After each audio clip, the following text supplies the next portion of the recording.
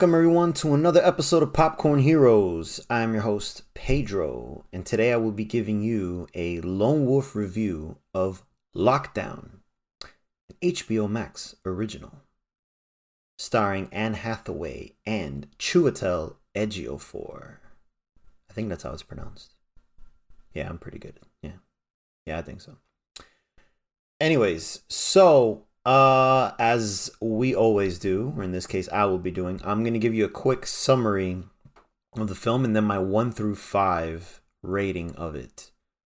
So, this film is about the COVID-19 pandemic lockdown, and it follows this married couple that's on the verge of splitting up, and it pretty much follows them dealing with the pandemic and all the woes that go with that, and them deciding whether or not they want to participate in a heist against a jewelry store. And that's pretty much the gist of it.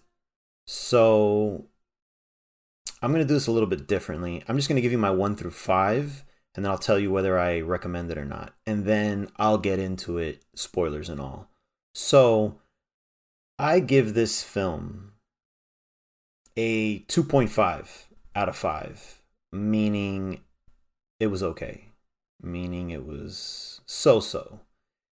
I didn't dislike it, but I didn't like it either.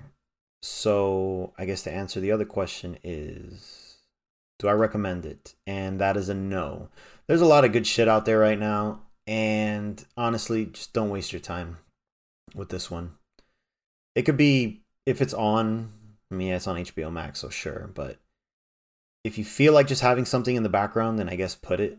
But nah, I wouldn't waste your time on this, at least not yet. And I'll get into that in a bit. So, all right, that's that. I'm going to get into the nitty gritty of it, spoilers and all. So if you want to watch it, pause right now, check it out, and then get back to it. All right. Cool. So I give this movie that rating because, actually, let me rewind a bit. So I heard about this movie back over the summer, I want to say.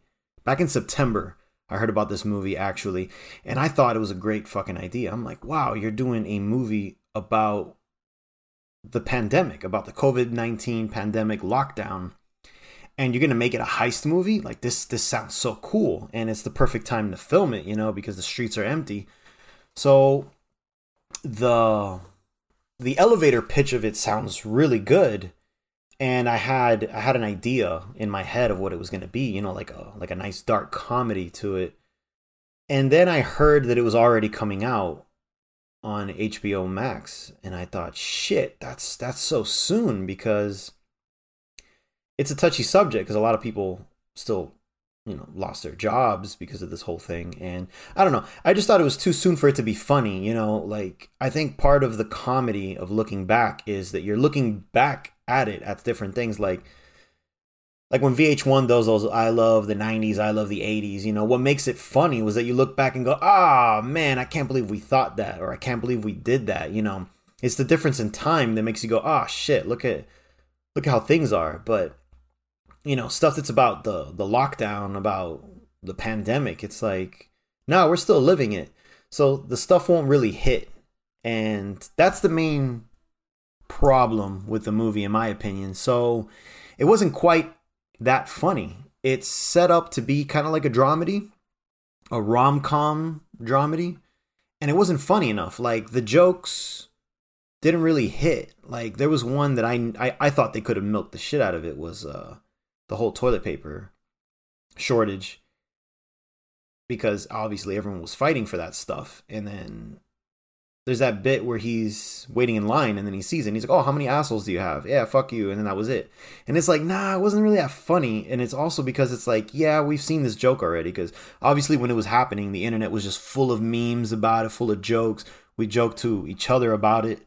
So it's just, a lot of these jokes, we've used them so many times that they didn't really hit. Like, none of them.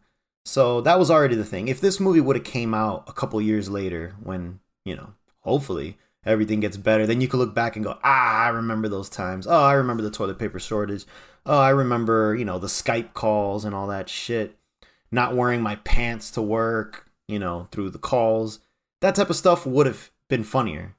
But because we're going through it right now, it's kind of like, it's just another day. So already points off for that.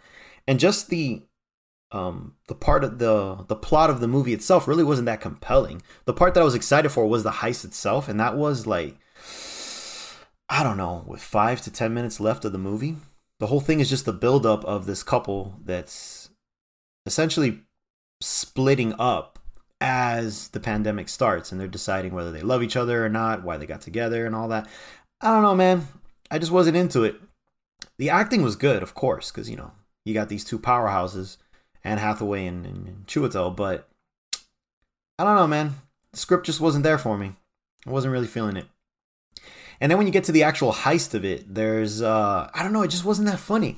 Like, there was the joke about Edgar Allan Poe, which, I mean, it kind of got ruined for me in the trailers. I guess that's my fault for watching it, I suppose. But I guess it was kind of funny in the beginning.